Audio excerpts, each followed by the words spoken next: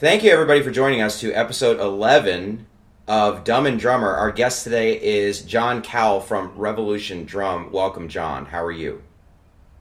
I'm doing pretty well. How about you guys? Doing fantastic. Happy to have you on. So let's just kick it right off. Tell us about Revolution Drum. What are you providing? What are you best known for? All that good stuff. Yeah, I would say that we're a drum accessory company. We don't do any instruments, no cymbals, no sticks. I mean, the the, the big guys have those handled. You know, the DWs and the Remos and the Zildjians and all that. Um, yeah, we felt there'd never be a way to compete in that arena. So definitely a drum accessory company. And we really try to focus on not just putting out a ton of different SKUs and products. You know, we just really try to have very innovative, well thought out products that are useful and practical in real musical settings. Not just stuff that simply looks cool or is kind of gimmicky, but we really try to focus on stuff that works. Again, like I said, just in real musical settings. You know, guys that are out there gigging weekly. You know, whether they're playing at a local bar or playing in arenas, you know, stuff that actually works. So that's kind of the gist of our company. Awesome, awesome. And so, what was the original motivation to start? I mean, did you see a need in the drum community for certain things, and then you wanted to provide those, or was it a conversation or something like that that kind of springboarded everything? Yeah, that's a good question. I'd have to say it goes back way before I even started the company. I've always, I know this sounds cliche these days, but I've just always wanted to be an entrepreneur. And the idea of working for somebody else and having a 9 to 5 has never been appealing to me. Hmm. I didn't do well in school, just the structure of school, which I think kind of that same structure continues on into the corporate world. Just wasn't my thing. And consequently, I didn't do well in school, got kicked out of 3 high schools. And it Damn. wasn't that, you know, in retrospect, back then they called me a bad kid or whatever. I don't feel like I was a bad kid. I just the way that they taught, which was very linear and just all textbook, just didn't work for me. Hmm. So then I ended up doing some other programs where it was a lot more kind of hands-on creative stuff, and I excelled. I loved it, and I was with like-minded kids, and we were the bad kids, right? But a lot of them went on to become musicians and, you know, business owners and stuff. We just had a different way of learning. So with that being said, I just always felt like, you know, probably I'd say going back as far as my teens, late teens, I try to imagine myself like in the workforce or whatever, and it just seemed just so unappealing. So probably back when I was 14 or 15, I tried, because I grew up skateboarding. Hmm. So, I tried to start just some little T-shirt brands and all that sort of stuff, but didn't know what I was doing. So, I'd print out a few shirts and come up with a name, maybe sell a few to some buddies.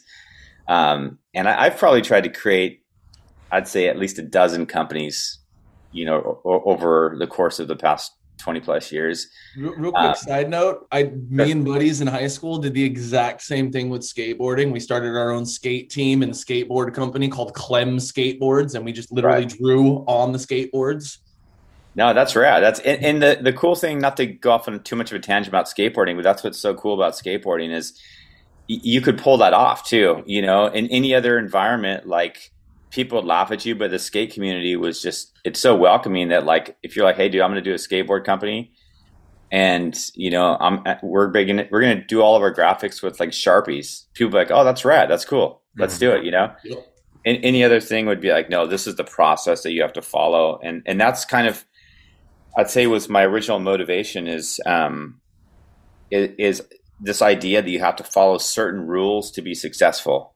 Like, you know, you got to go this amount of college, you got to have this degree, you know, you got to start at this level or this position within a company. And then you like, for me, that just sounded ludicrous. And I thought, you know what, there's got to be other ways to do it.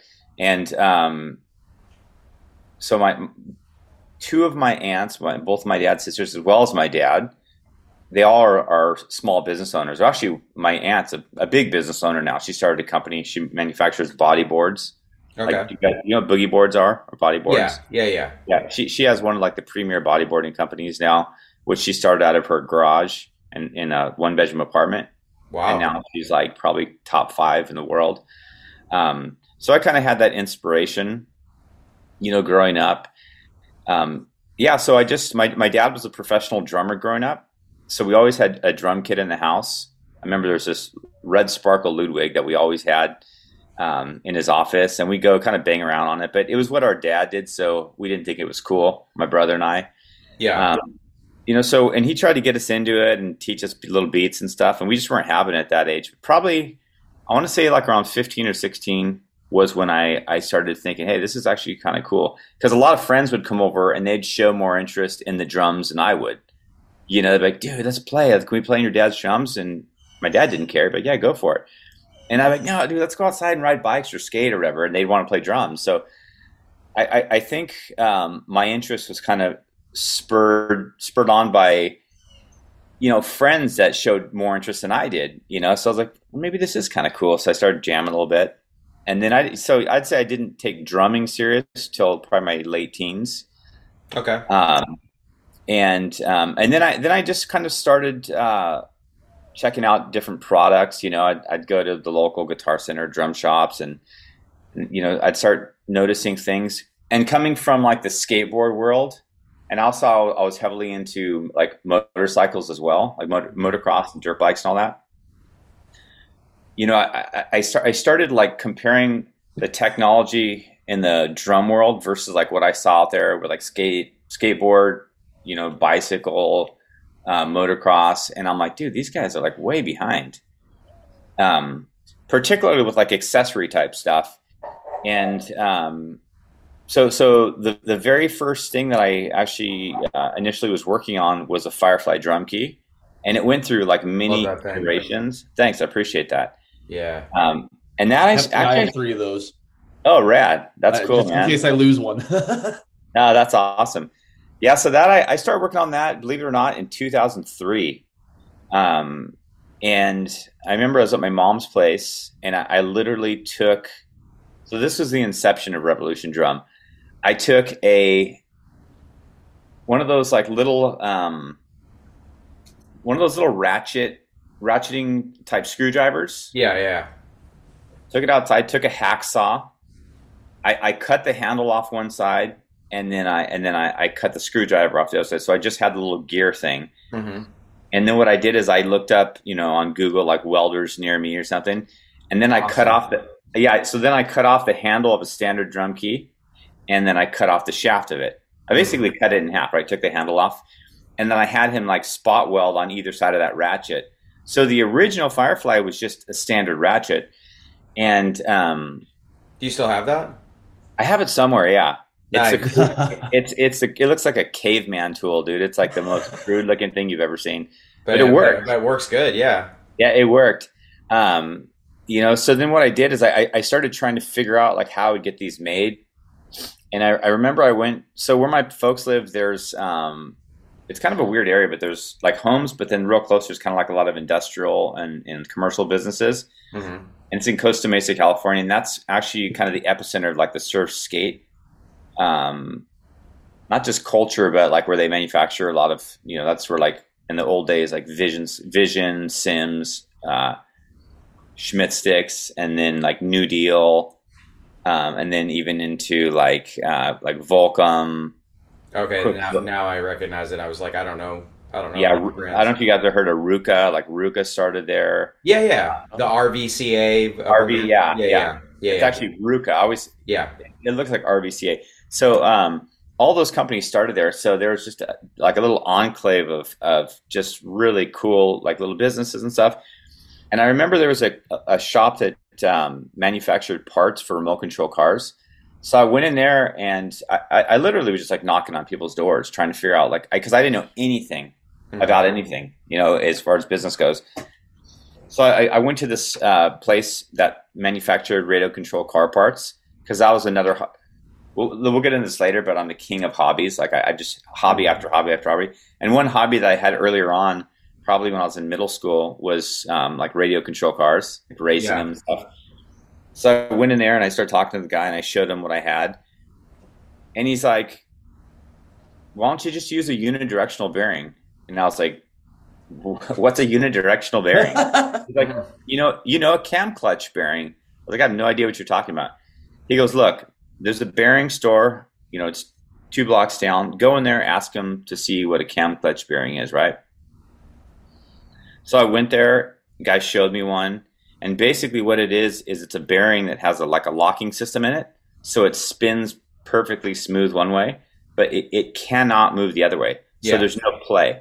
So the like if it's on a shaft, it spins this way and then locks it, like it because it's got these little, almost like a little clutch thing, little miniature clutch thing inside there. So the guy brought it out, and it was on like a little shaft with the bearing, just so he could show me how it worked. And as soon as I saw that, I remember getting nervous, like, oh my gosh, like this is like it. Immediately I knew how I was going to design it. And then from that point forward, I made a couple more crude prototypes, but with this cam clutch bearing now. So I just totally abandoned the idea, you know, with the ratchet. So I did that, and then went through a few different versions, and finally got one that not only worked well but looked good. And originally I was trying to have the thing manufactured here in the States. I went through several different companies, and it ended up costing me like, dude, I want to say like between $10 and $12 just to have it manufactured. So then I kind of figured out the math. So by the time it goes through like a distributor and then a wholesaler, I'm like, this is going to cost $40-$50. Yeah. It's not going to happen. And I did try selling them like that for a while. And it just, I was making like $1 a key or something, you know. I'm selling directly to stores, and I just couldn't mark it up because they're like, okay, most we could sell these for is $20-$25 or something.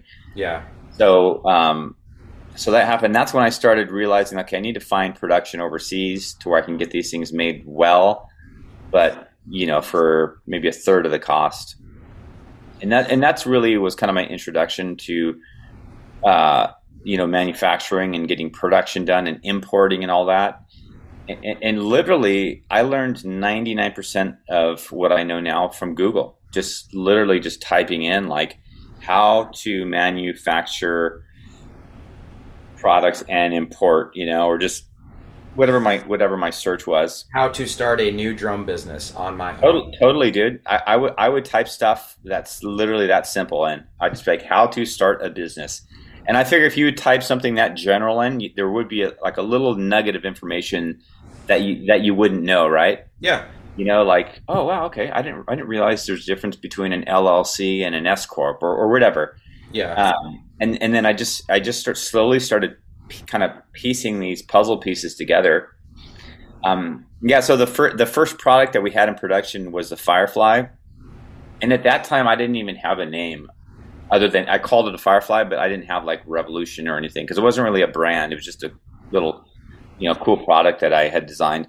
I do want to just pause for 1 second and just talk about what the Firefly is, because I definitely want to hype this up for listeners and viewers. So basically, and feel free to hop in, but basically the Firefly is on one side, you tighten, you flip it over 180 degrees, it can loosen. It has like a what would you call the apparatus to actually turn it? It's got like just a wing nut, maybe. Yeah, it's essentially, yeah, it looks like a wing nut. But the benefit is two things that I really love about it is, one, you can control how much you turn a tension rod. So when you tune, like I'm really big on tuning, like you want to have everything even. Well, you can, when you say quarter turn, you can do exactly a quarter turn. And you can just ratchet it. You don't have to keep turning it. You can just turn it, you know, a little bit, and it will tighten. And the other thing I like about it too is if you have it on the tighten end on the top, you can finger tighten your tension rods by just manually turning the apparatus, and then everything's even, and then you can ratchet it. So it's easy on your wrist, it's easy on your muscles. You know, you can do on the fly tuning, but it's really, really consistent, and it looks really cool too. Like it's got the wing nut part is a different color. The ratchet part is like stainless steel. So I'm a huge fan, but I know like everybody has, you know, if you're a drummer, you have like a dozen drum keys, and you know, you don't really care. You don't have a preference on one, but this is like the drum key in my opinion that every drummer should own. Yeah, no, I appreciate that. Yeah, I'll piggyback on that comment a little bit. Yeah, definitely. The fact, like you had said, where you can grab the handle part of it, and let's say you just put a new head on, for example, and you can go around finger tight everything, and really get a feel, just a tactile feel for exactly where each tension rod is, and then you're starting at the same spot, right? So like, let's say you were like, okay, I'm going to do a true quarter turn, then you do an exact quarter turn, because let's say here's the shaft here. There's no play like you'd have with a standard ratchet. It's like you go a quarter, and it's a true quarter turn, right? You do an eighth, it's a 2/8 or 16th or whatever. Exactly. So whereas with a ratchet, you have that little bit of play on the back turn.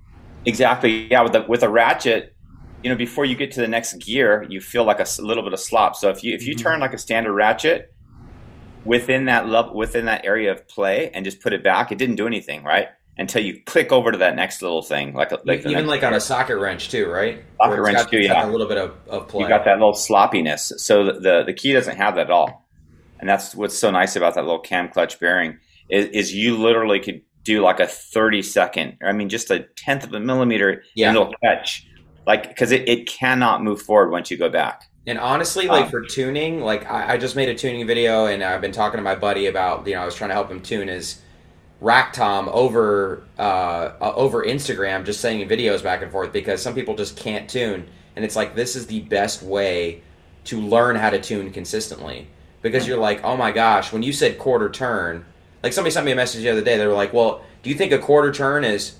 25% or do you think it's like 50? And I was like, how much is a quarter worth? Is it worth 25 cents or 50 cents?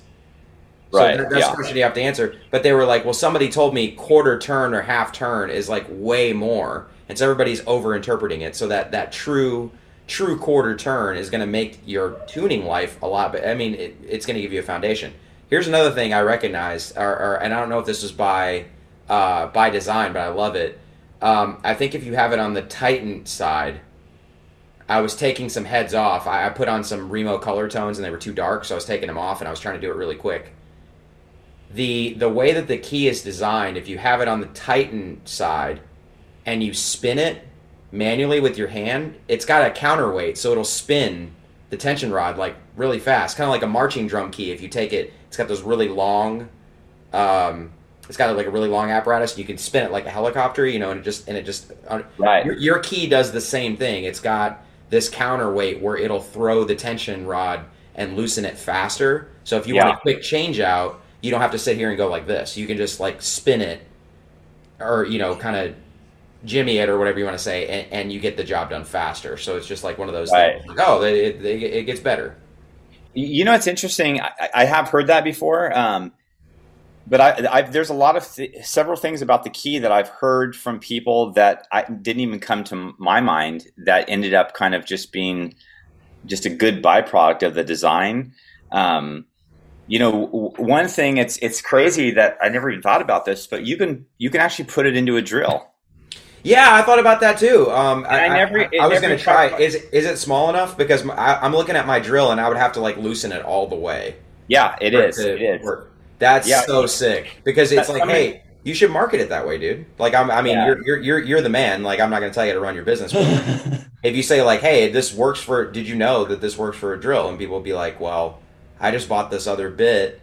I didn't know that. It's a one-stop shop essentially. Yeah, no, for sure. Yeah, and this was probably just a year ago, and so I think a guy sent me a picture of it in a drill, and I was like, "Holy crap! I've never even thought about that." I didn't think it was going to fit. Otherwise, I would have tried. And I still have a corded drill. I'm not big with the maintenance. But it's so fast in itself, that like really needing a drill would be if you're just gonna like. You're a drum tech and you're doing like Terry Bozzio's kit or something, right? Yeah, there's got to be a practical application for that for sure. Yeah. So, but it was a cool thing. But also going back to what you were talking about, spinning the shaft, I thought you were getting at something else when you were kind of first prefacing that statement. But people. One thing that I have people ask me, I love the key, but I wish it was color coded on one side. And yeah, that'd be nice. But let me tell you something, and this is what I thought you were going to say.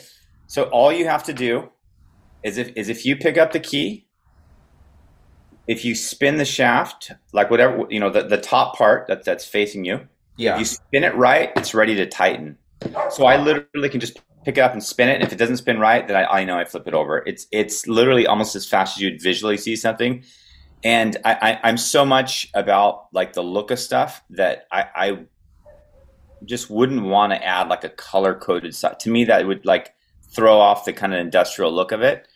So I would personally love it. I was actually going to put something on there with a Sharpie because I do the same thing. It's like saying you don't know the hot and cold in your shower. Like eventually you just figure it out. Or I think there's a logo on the side and the logo will be upside down. If it's exactly. on Twitter, it'll be so there's ways. But for people that are like, well, it's dark, I'm trying to do this on the fly, like that'd be cool. I also think it'd be cool if you could customize and you could actually say, hey, if you give me like $30, I will give you the ability to make your own, because that's like Vans, Big Fat Snare Drum, Remo, all these companies do like a customized. And I know this is not the direction that we intended on going with the podcast today, but like I want my own personal, like I want my Hefe Plays Drums key, and I'll pay what I don't give a fuck. I'll pay whatever for it. You know what I mean? And but then I would want to have the arrows on it. I would be the guy that would be like, okay, this color's tight and this color's loosened. But I just so and I'm saying this isn't something I prepared or anything like that or scripted or whatever. Yeah. I do not want to use a different drum key when I'm tuning my drums. I appreciate that. I have that key on my floor tom snare to my left. It's the only key that I use now. I mean, I use your Survival key, which is another really cool product. If you're checking out the listeners and viewers, it's essentially it's like a metal shaft with a tension rod screwed into it, but you can take the tension rod off and cross it on the shaft, and then you have a drum key. But then you also have an extra tension rod if you're like at a gig and tension rod drops out of the bottom of the drum and you're like, oh shit, you have that extra tension rod around your neck. So you can just wear it. And it looks dope. I've worn it as a drum key and people were like, oh cool, are you a drummer? And that's interesting. So it's like kind of a cool like style, like accessory thing as well. Right, for sure. Yeah, no, that's the Firefly is like it's not going anywhere. Like I have a question about the Firefly. Sure. So, because like I said, I have about 3 of them, and one of them is actually I got it at the NAMM show, maybe like 2007. It has that FF logo on it that I don't think is on there anymore. Right. And I know recently you actually replaced one of my Fireflies because the bearing went out on me, and you were telling me that you have a new bearing and all that. So, can you tell me a little bit about what's the difference between the bearing and the old Firefly and the new one? Quality. That's the only difference. Just Yeah, we switched over to a German bearing. Okay. So the original one we had was like a Taiwanese made bearing, but the Germans, everything they do as far as like machining goes is so precise and so well made. The keys that we started making, I'd say within the past year, there's a company called INA that's like just a premier bearing manufacturing company in Germany. Mm-hmm. And it definitely like costs us quite a bit more, but that's why now we can offer this 5-year guarantee. I mean, their bearings are just so well made. And it ultimately it made the keys go up a couple bucks, but I mean, my philosophy is like, if people are going to spend $5-6 on a coffee, and you're a serious drummer, you're not going to spend $20 on a tool that is guaranteed for 5 years. I mean, that's like 4 cups of coffee. So that's what I was going to say, that with that guarantee, that extra few dollars makes it totally worth it, because now I know that if this craps on me in 5 years, I don't have to spend that other $20. Exactly. Yeah, no, for sure, man. And that's the thing, it costs us more. So consequently, it's going to cost the end user more.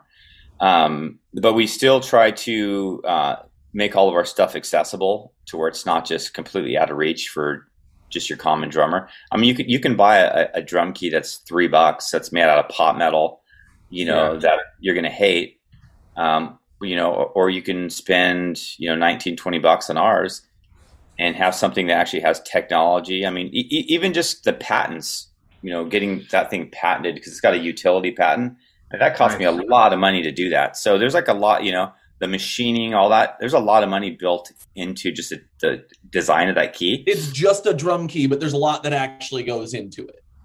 Exactly. Yeah, no, for sure.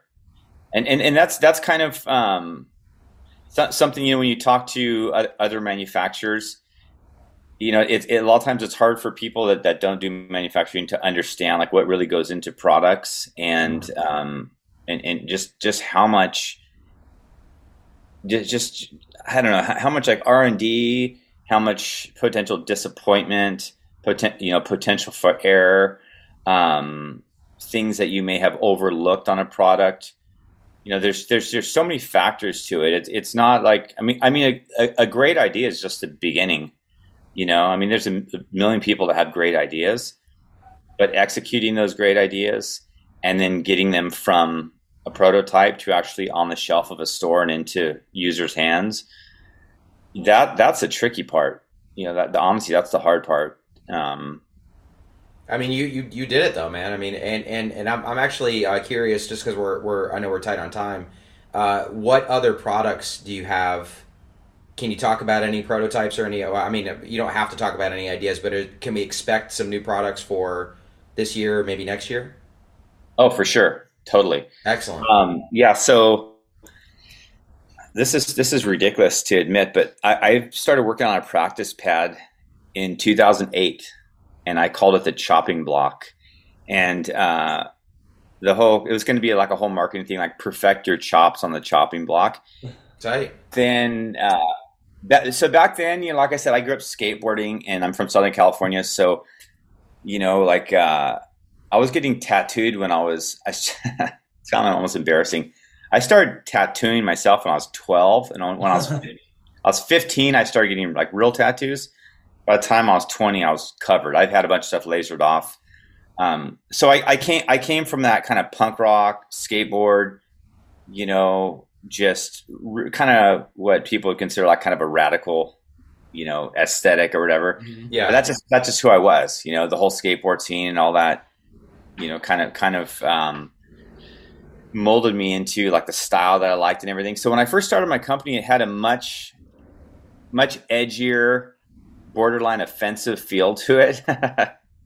Like my original website, back when Flash was cool. Oh yeah. On my website, and like my logo would go, and it would like get machine gunned, like all the letters, and then you'd see like a grenade go into the screen and then blow up my logo, and then everything. You thought that was the coolest thing you've ever seen when web design. Yeah, I thought it was I was like, dude, this is insane. And just to give you an idea where my head was at, our first NAMM show, which we were going to do in like 2008, I want to say, I was going to literally rent like a little like Sherman tank, like a little miniature tank, right? Mm-hmm. Roll it into the NAMM show, have full on like military netting, have like chicks wearing like full on like revolutionary gear, like those like Fidel Castro's type hats. Yeah, the camouflage hats. Yeah. Yeah, and like fully go on this theme of like, and we have nothing to the whole name Revolution has nothing to do with like Viva la Revolution. Yeah. It has nothing to do with like any sort of political thing at all. But it was going to be a fun little play on that, just a name. But yeah, and it's so funny when I think of the stuff in retrospect. I'm like, oh my god, like where was my head at? But I made a bunch of apparel that had just super like kind of like just very militant like logos and like stuff with like just bullets and just crazy stuff. Yeah. So I can't even remember what was it? What were we even originally talking about? New products. New products. Oh, sure, yeah. So new products, the chopping block. Yeah. The chopping block. So then I had this idea. This is back when there was a lot of kind of print ads, were the go-to for advertising. Several artists that I was working with back then, I had this idea of going to like, where are you guys located? I'm in Long Beach. Oh, you're in Long Beach? Yep. Oh, no, I'm in Long Beach right now. That's so funny. You are? I didn't know that. Yeah. That's crazy. Yeah. I'm in Austin. I should have just gone to your place and we could have just done the interview there. Yeah. So Wild. yeah, the reason I ask is, in Southern California, obviously there's a large Mexican community and they have these things called carnicerias, and it's where they have like, you can buy meat and everything. So I was going to do this thing where like, I was going to have like 3 like well-known drummers at a carniceria with like bloody butcher aprons on with meat and everything, but they'd be practicing on their chopping block, right? Oh, So that's kind of sick. I had these crazy ideas. So anyways, I worked on this pad and ended up having, several prototypes made and was just never happy with it. In fact, my original logo was like a meat cleaver and it said chopping block like in the meat cleaver. And just was never happy with it, man. And so it kind of went by the wayside. And it wasn't until probably 2 years ago, I'm just like, man, I want to finally do that pad. Yeah. But of course, fast forward, close to 15 years, and my taste has changed a lot. I just really like a lot more kind of minimalist stuff now. That's real clean. When you look at it, it screams well made in quality, but it's not pretentious at all. Yeah. Real kind of streamlined. Yep. So the new pad that I'm going to literally launch it in like a week. It's got a solid teak base, so it's just all solid teak, beautiful wood. And then I found actually the hardest part of making this pad was finding a playing surface that was unique, because everybody just uses like gum rubber and just these go-to just rubbers like neoprene and different types of like, I don't know, polyurethanes and stuff. And I came across a rubber that was used in a whole different application. So I reached out to this company and they make a completely other line of, different types of products that have nothing to do with the drum world. And I said, hey, can you send me out just like a sample of this material? They sent it out. I think I glued it to just a standard piece of wood and was playing on it for a while. I'm like, dude, this is amazing. Nice. So yeah, so it's it's a patented material that they own the rights to. So Okay. nobody else can make this material. And again, that's kind of going back to the word revolution. Like every product I come out with, I want it to be revolutionary and innovative, outside of the box, like where I can truly say this is unique, like no one else has this, So that's one thing. It's called the chopping block practice pad. Nice. I'll be launching that literally within a week or two. Like we have stock. You need to get images and all that up on our website. Then I'm doing something that is it gives you so there's already something similar like to this on the market, but ours is just a completely different design where you can take like a floor tom and convert it into a kick drum. So yeah. So if you're going to go to, let's say, a buddy's house and he's like, hey man, bring your kid over, and you're not going to lug your 22-inch kick drum and everything. You're like, yeah, I'll just bring like a kick and snare and maybe a floor tom, or just maybe even a kick and snare and some hi-hats or something. Yeah. There's companies that sell like these little spurs that you can put on your floor tom and all that. Kit. Yeah. Little conversion kit, exactly. So it's similar to that, but instead it's actually a cradle. So it's this little cradle that holds your kick drum, and what's cool about it is it's very modular. So it's very similar to almost a lot of that kind of like Japanese type woodworking stuff. They have like finger joints where things just go into each other, and then gravity holds them together. So it all breaks down into just a little package about this size. And it's got 4 sides, and they have finger joints, and they join into each other. And then when you put your kick drum down and you pull the strap over, your kick drum being held down holds the whole thing together. It's really cool. And it's not my original design. It's a guy that I found that's out in Michigan, and it's just kind of a funny backstory how I even came across him. And he had this product that he truthfully, and I'm sure he'd be the first to admit this, he really didn't know how to market well. So I reached out to him and I had him send me a prototype, and I said, hey, I'm interested in maybe bringing this into the lineup. And I go, but I'm an inventor myself, so there's some things I'd like to change on it if you're cool with that, a few revisions. So because his original version, you'd have to buy the exact size of your floor tom, right? So this new version, we have it designed where you can flip it, and you can have like a 16 on this side, and you flip it, and then there's an 18 on the other side. So it's a little bit more accessible for everybody. Exactly, yeah. And then if you've got a 14, instead of having to buy a whole separate one, we sell this accessory that allows that main unit to facilitate a 14-inch kick. Oh, so nice. You can go 14 through 18, yeah. With just one thing, instead of having to and even from like a manufacturing standpoint, to have inventory on a 14, 16, 18. Yeah. Now I have one unit, and then we can sell this accessory if a guy wants a 14. So we're doing that. And then we're working on, I'm doing like a multi-use tool, just like it's like a 13-in-1 tool that's just got everything that you need for around your kit. Oh, sick. Allen wrenches. Oh man, that's all such that. a pitch. It's got all that. And the machine drive, I just got some machine drive pedals from VW, and they have that drum key that has the Allen wrench on the other side, and it clips onto the pedal, which is good. Yeah. But there's other stuff. There's like cymbal stands that are wonky, that have that little tiny Allen wrench in there that you never have with you, and shit like that. I mean, stuff that drives drummers crazy. But I know we talked to Zed from Axis, was the first guest that we ever had on the podcast. Right. And Axis offers a drummer survival kit. And for us, I feel like it would be an extra hi-hat clutch, maybe some tension rods, maybe some cymbal felts, but then it would be something like this, like give me something I can literally take apart anything on my kit at any given time. I would love to have that. I've bought in a few drum multi-tools, and there's always something missing. There's always something missing. So so this one's going to be very well thought out. Like hopefully all of our products are. We're working on that.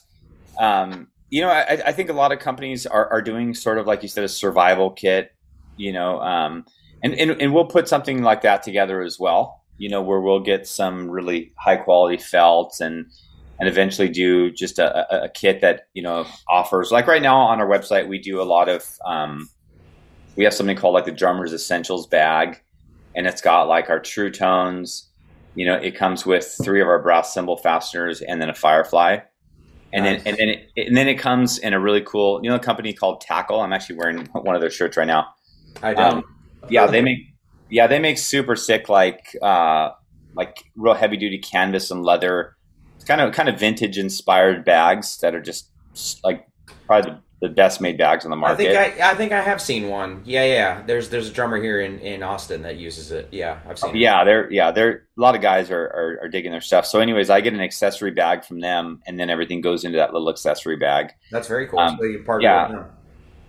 Yeah, exactly. And Tackle, and the owner Scott, he's a really good friend of mine, the founder. So we collaborate on ideas. He's just a super interesting and just really like outside of the box, like innovator, Yeah. So we were doing that, and then let's see what else. I've got. You got the lug locks that are out right now. So just to catch everybody up, the True Tones are basically like Moon Gel, Drum Honey, dampeners, things like that. I'm using them right now. I really like them. I mean, I don't have like a preference for dampening. I just use whatever tool is best for the job. But I do like the clear look.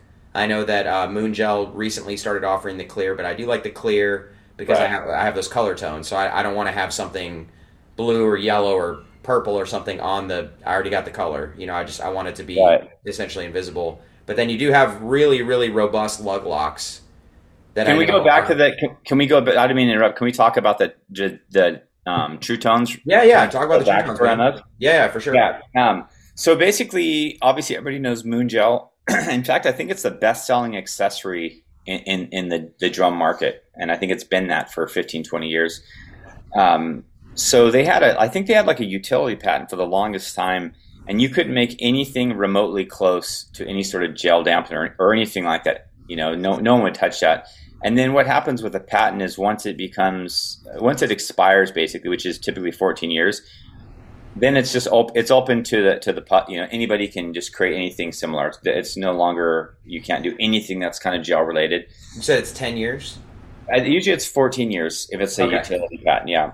And so when their patent was up, because I'd always, I mean, I don't want to knock, them in particular too much, but I will a little bit.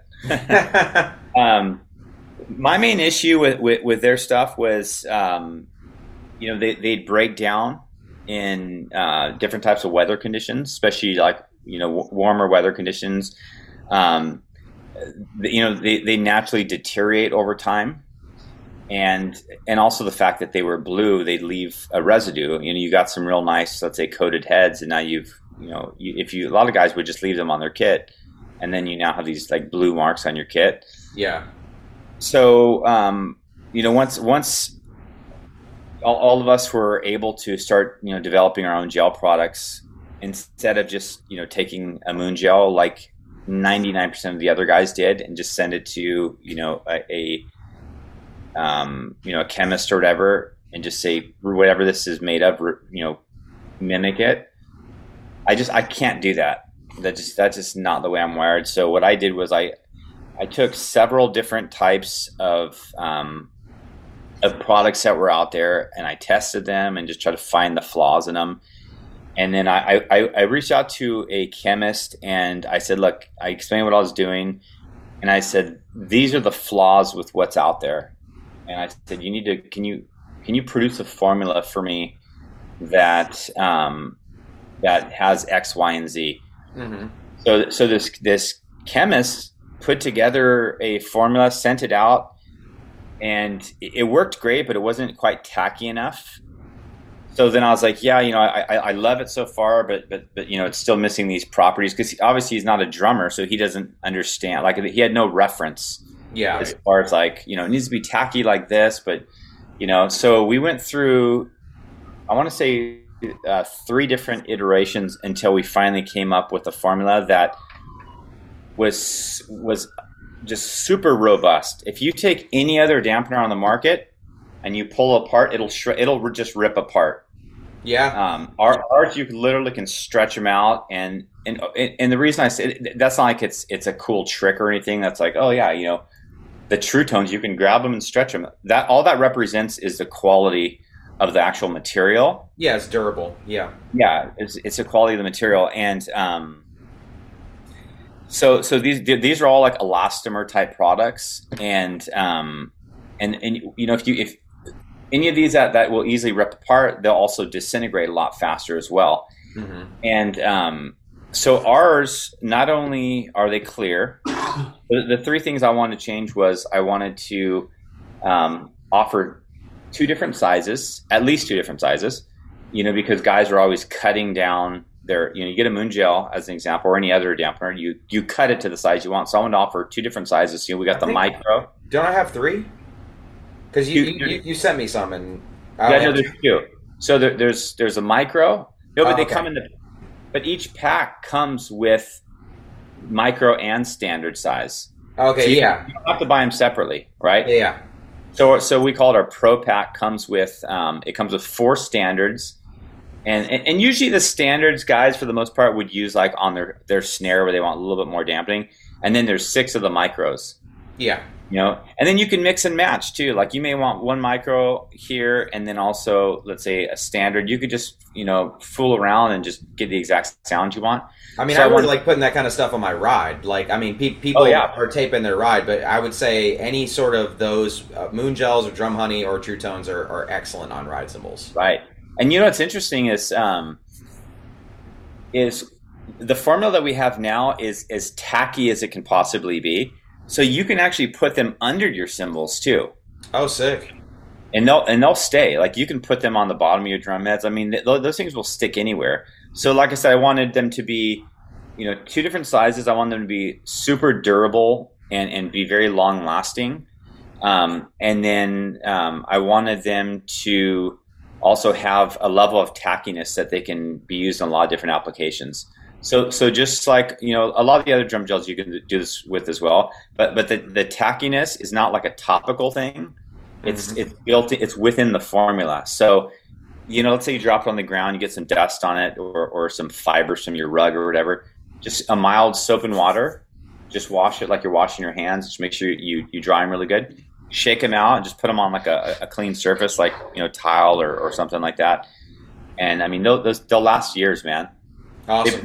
I probably all the things that you addressed about other, because I haven't tried your True Tones, but I have tried probably every other type of gel dampening out there. I'll send you some True Tones. In fact, if you want, since we're both in Long Beach, I have some with me, so I'll give you a box.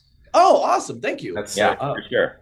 Yeah, we'll talk after we're done with this. But everything you're saying that those address are my issues with the gel dampeners. Right. Yeah. They're great. You can pull them out of the box, but the second they get some wood chips on them, those aren't washing off.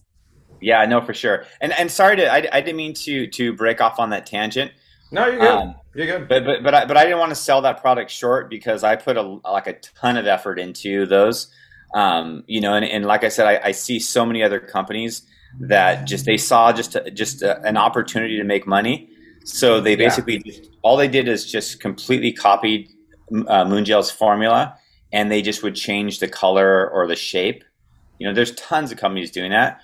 So I bought gels from every single company that started doing them, and I literally just pulled apart, and they were just the exact same formula. And that's why I was like, there's only one other company, and they're my competitor, but I will give them credit. Called Drum Dots. Yeah, I was gonna say Drum Dials, but yeah. The Drum Dots. They're the only ones out there other than ours that have really good quality.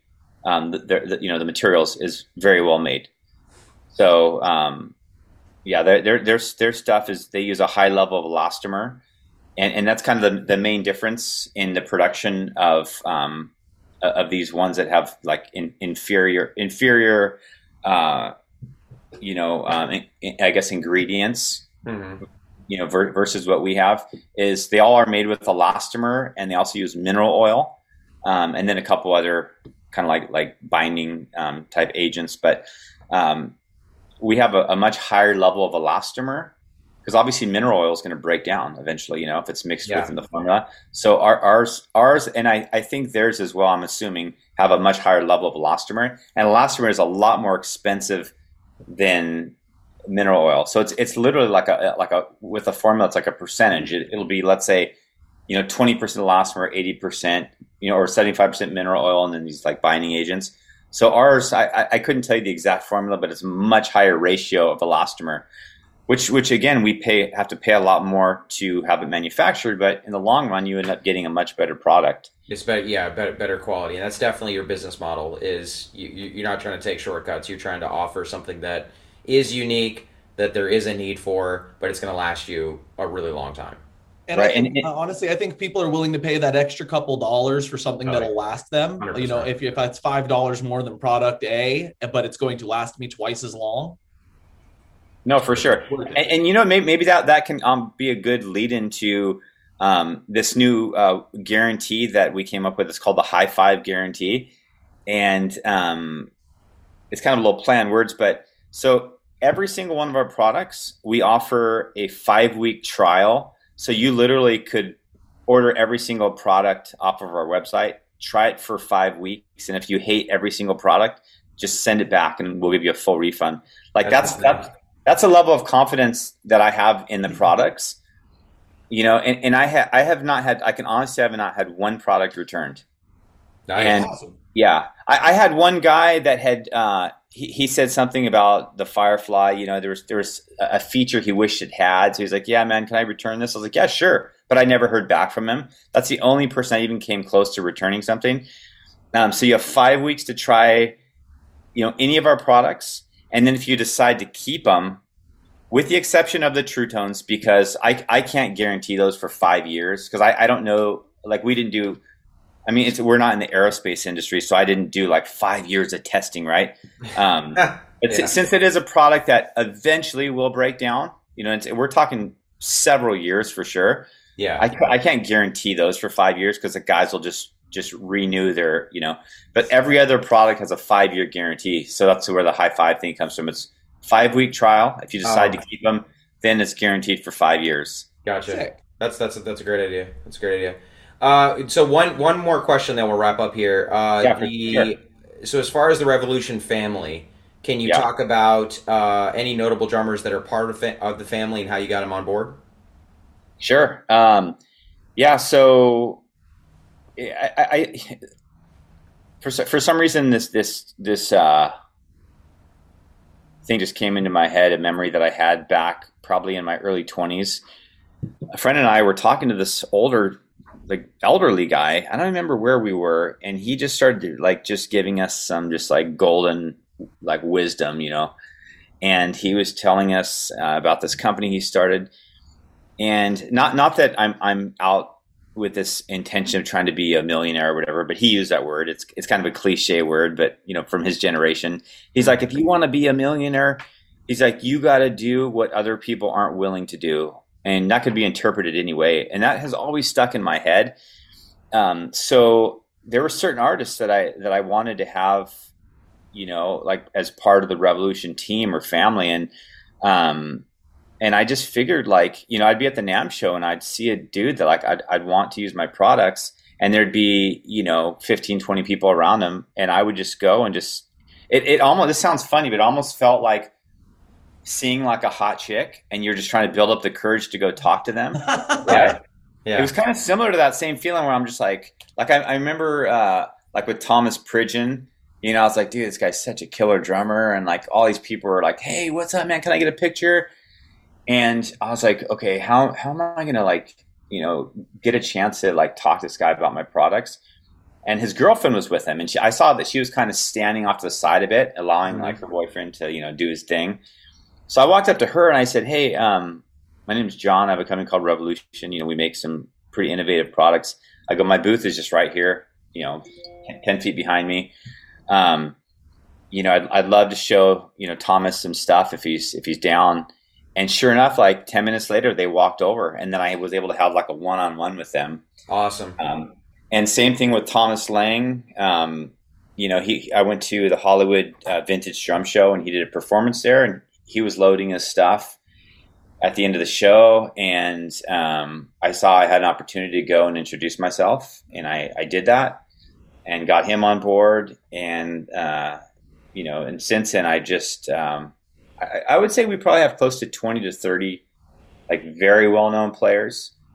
You know, so I don't know if you guys have heard of Scott Pellegrom. Yeah, for sure. Yeah, so Scott is one of our newer guys. Stan Bicknell, who's in New Zealand. Mm-hmm. He's just a monster player. That guy's amazing. He's super, super gnarly. He's on board. You know, we've got some female drummers like Cora Coleman, who played with Prince and Beyonce. She's just a complete monster.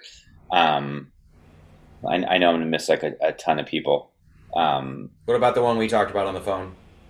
Yeah, so Travis Barker's drum tech, who actually was one of the founders of Orange County Drums and Percussion, mm-hmm. He reached out to me.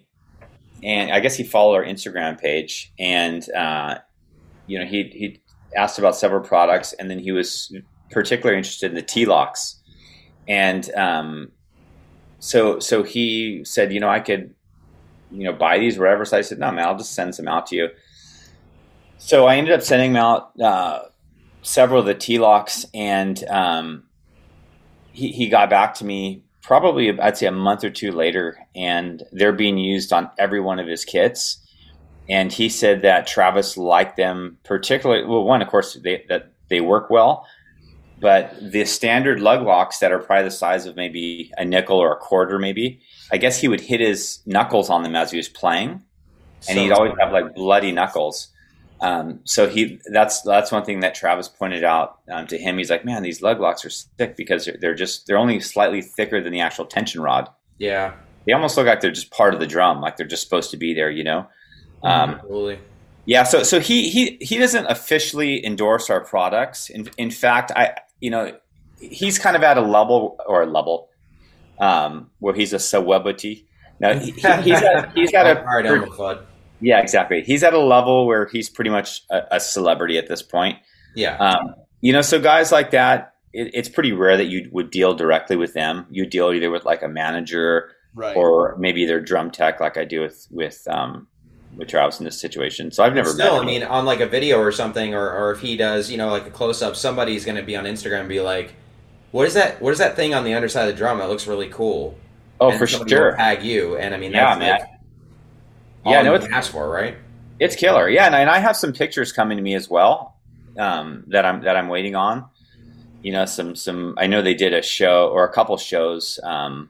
It's probably a year ago now. So I'll have some like images and all that. So I can't like I guess legally or technically say like he's endorses Revolution products, but I'm just stoked that people at his level are using our stuff. I mean I think that says a lot. Like they have access to anything that they want, and Yeah, this small little drum company from Long Beach, like they chose you. yeah, it's like I don't know. For me, that's like one of the best feelings is when you design something and you got people at such a high level that choose to use your stuff. Yeah, Because I mean, you always got the go-to brands like DW, of course, and Yamaha and whoever else that are just massive, and they're kind of the go-to, and they all do accessories as well. But we really want to like focus on accessories.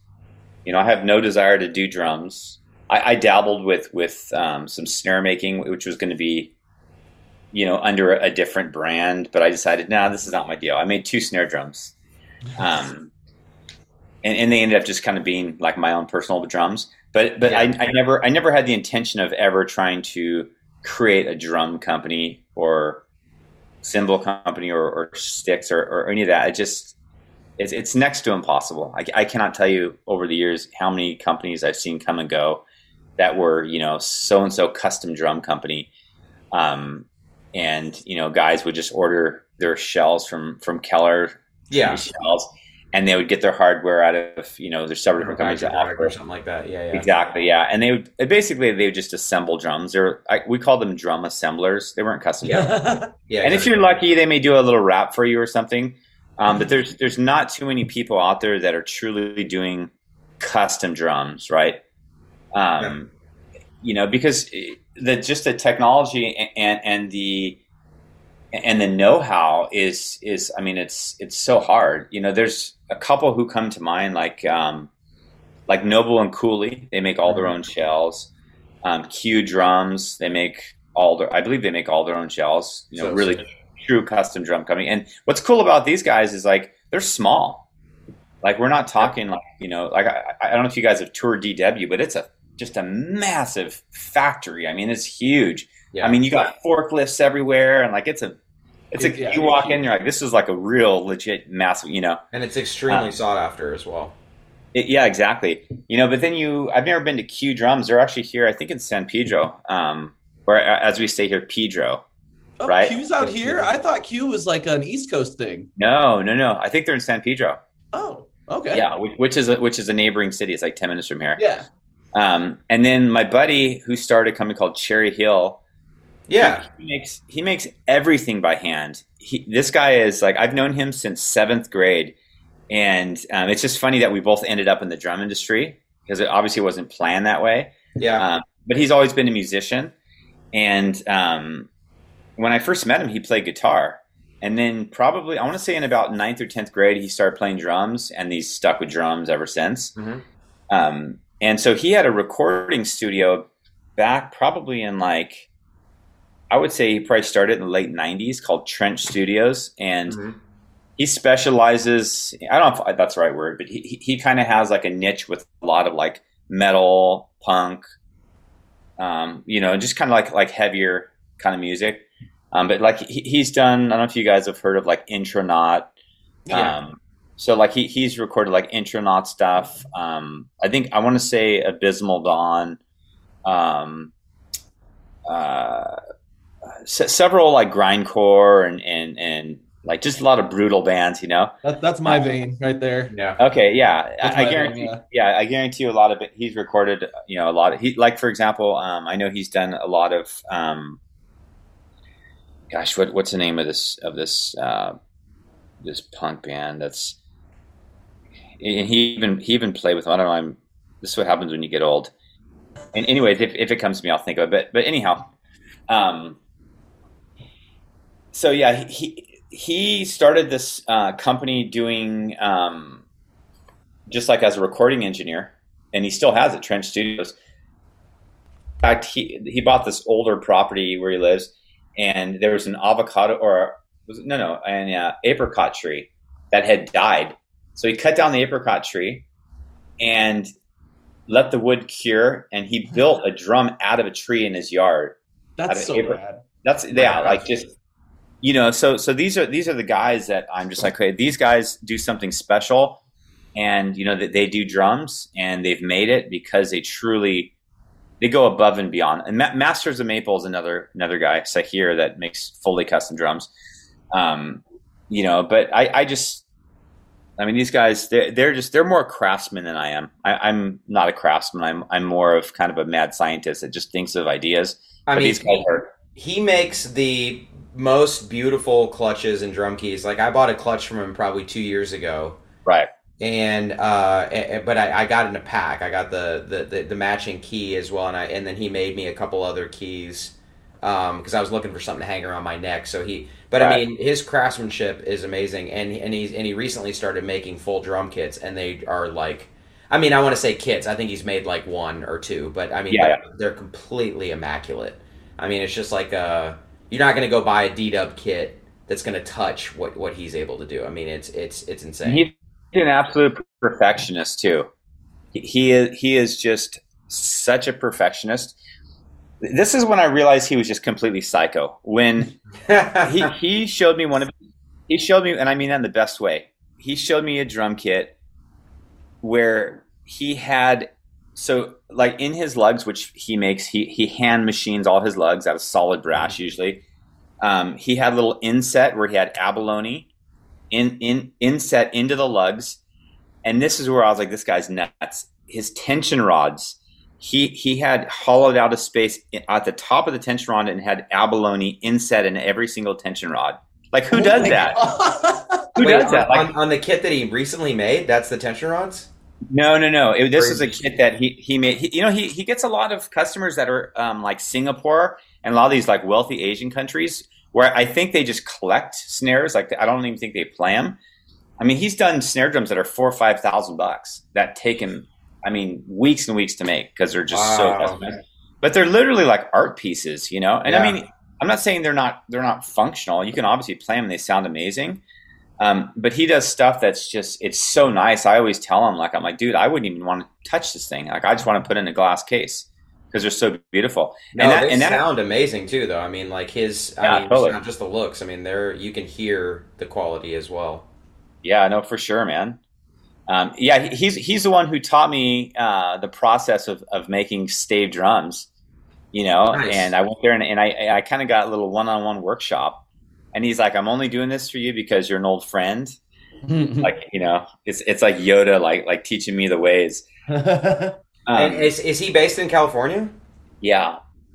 Damn, I got to come out and visit because my dad, like I was telling you, my dad played in a 80s cover band in Long Beach at the Gas Lamp for like 30 years. They still play on Friday nights. And what's it called? Night Rider. Okay. This is funny you bring this up. So yesterday I was driving past the Gas Lamp. Yeah, and I wanted to tell you this, and it said Night Rider on the billboard. And I was like, I think that's the name of his dad's band. I'm pretty sure because I remember he's passed away now, but yeah, he's he used to play in the band, and I was able to sit in with him twice, and one time I played My Sharona at this. I think the place is called Hennessy's. I don't know if you know Hennessy's, if it's still around. But I played there when I was 18. I was able to play My Sharona with my dad.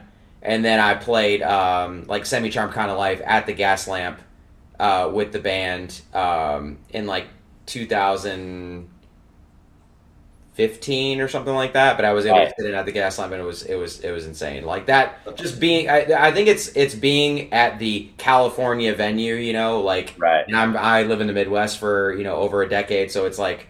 I got stars in my eyes type of deal, but also just be on the stage with your dad is pretty. That's awesome, man. And he's the one who motivated me to play drums. So like full circle. It was nice. Yeah, that is really cool. Yeah, no, Long Beach is a really cool city. We moved to Bend, Oregon 3 years ago, and I still have a lot of love for this city. It's got So I was originally raised in Costa Mesa, which is down in Orange County, and I don't know, like Orange County to me, for generally speaking, is a lot more generic. Like your typical guys. Do you know what a bro is? Do you know what that term means? Yeah. Okay. I say like dude bro is what I normally refer to. Yeah. So here, and I don't know if it has a slightly different definition there because in Oregon it does, but like a bro is a dude that like wears his hat backwards and like drives a huge lifted truck, and just like all he talks about is partying, and has a worse taste in music, and is just a total dude. Yeah, total douchebag, treats girls bad. Like Orange County just, kind of became that like in the 90s, and it's still like that, generally speaking, right? There's some cool little cities here and there, at least where I lived. And it just feels like, it kind of like a lot of the guys who skated kind of became that bro mentality. Unfortunately, yeah. And then I moved to New York in 2001. And then when I moved back after being exposed to like a place like New York, I was like, I can never go back to Costa Mesa. So that's when I moved to Long Beach, and I lived here for like 18 years. So like most of my adult life. And what I like so much about the city is like, it's just a very like hip, there's a good music scene. You'll find a lot of really cool like restaurants and like a lot of like kind of like independently owned, coffee shops and music stores, and it's got a really cool vibe. It kind of,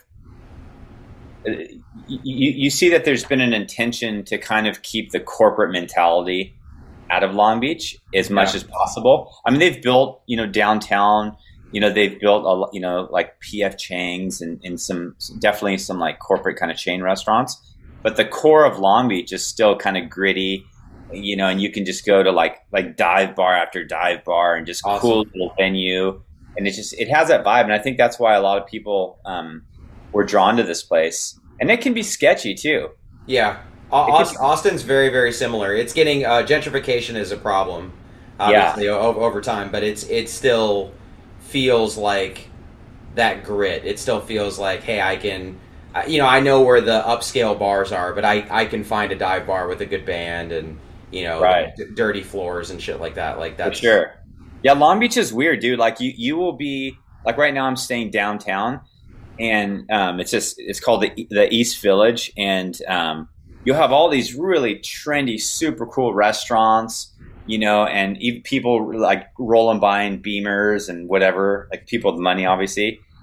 And like I'll be stepping over like a homeless guy that's like, got his pants around his ankles and not think twice about it. Like, oh, excuse me. Yeah. It's got like just a really. I like to describe Long Beach as a weird mix of Los Angeles and Orange County. Like you're right. It's right in the middle there. For sure. And in fact, I have a friend that came down to visit, and he lives out in what they call like the Inland Empire. So he's out in like Corona, and he likes Long Beach a lot. And so we were walking by. We're on Broadway, which is like a pretty popular street downtown, and so we walk by this barber shop, which is like a black barber shop, right? And like the dudes, like they're hanging out front, and it feels like in almost any other city, you would have like kind of the black area, and like if there was white dudes or whatever like cruising past, like they'd be kind of look like maybe they wouldn't give you a hard time necessarily, but like kind of like, what are you guys doing here? It's not like that in Long Beach. Dude, it's the most diverse place you've ever seen. You'll have like black dudes, Asian dudes, Mexican dudes, gangsters, yuppies, and just people don't even. It's just like you don't even notice like all about it. Yeah, it's a trip, man. It's a melting pot for sure. My first time living in Long Beach. I'm relatively new here, and I've grown to like it a lot. I like Long Beach a lot. What area do you live in? I'm in the very northeastern end, really close to Orange County. So like what kind of like Hawaii, near Hawaiian Gardens. Oh, okay, right on. Shit, I played poker there. I played poker there with my dad.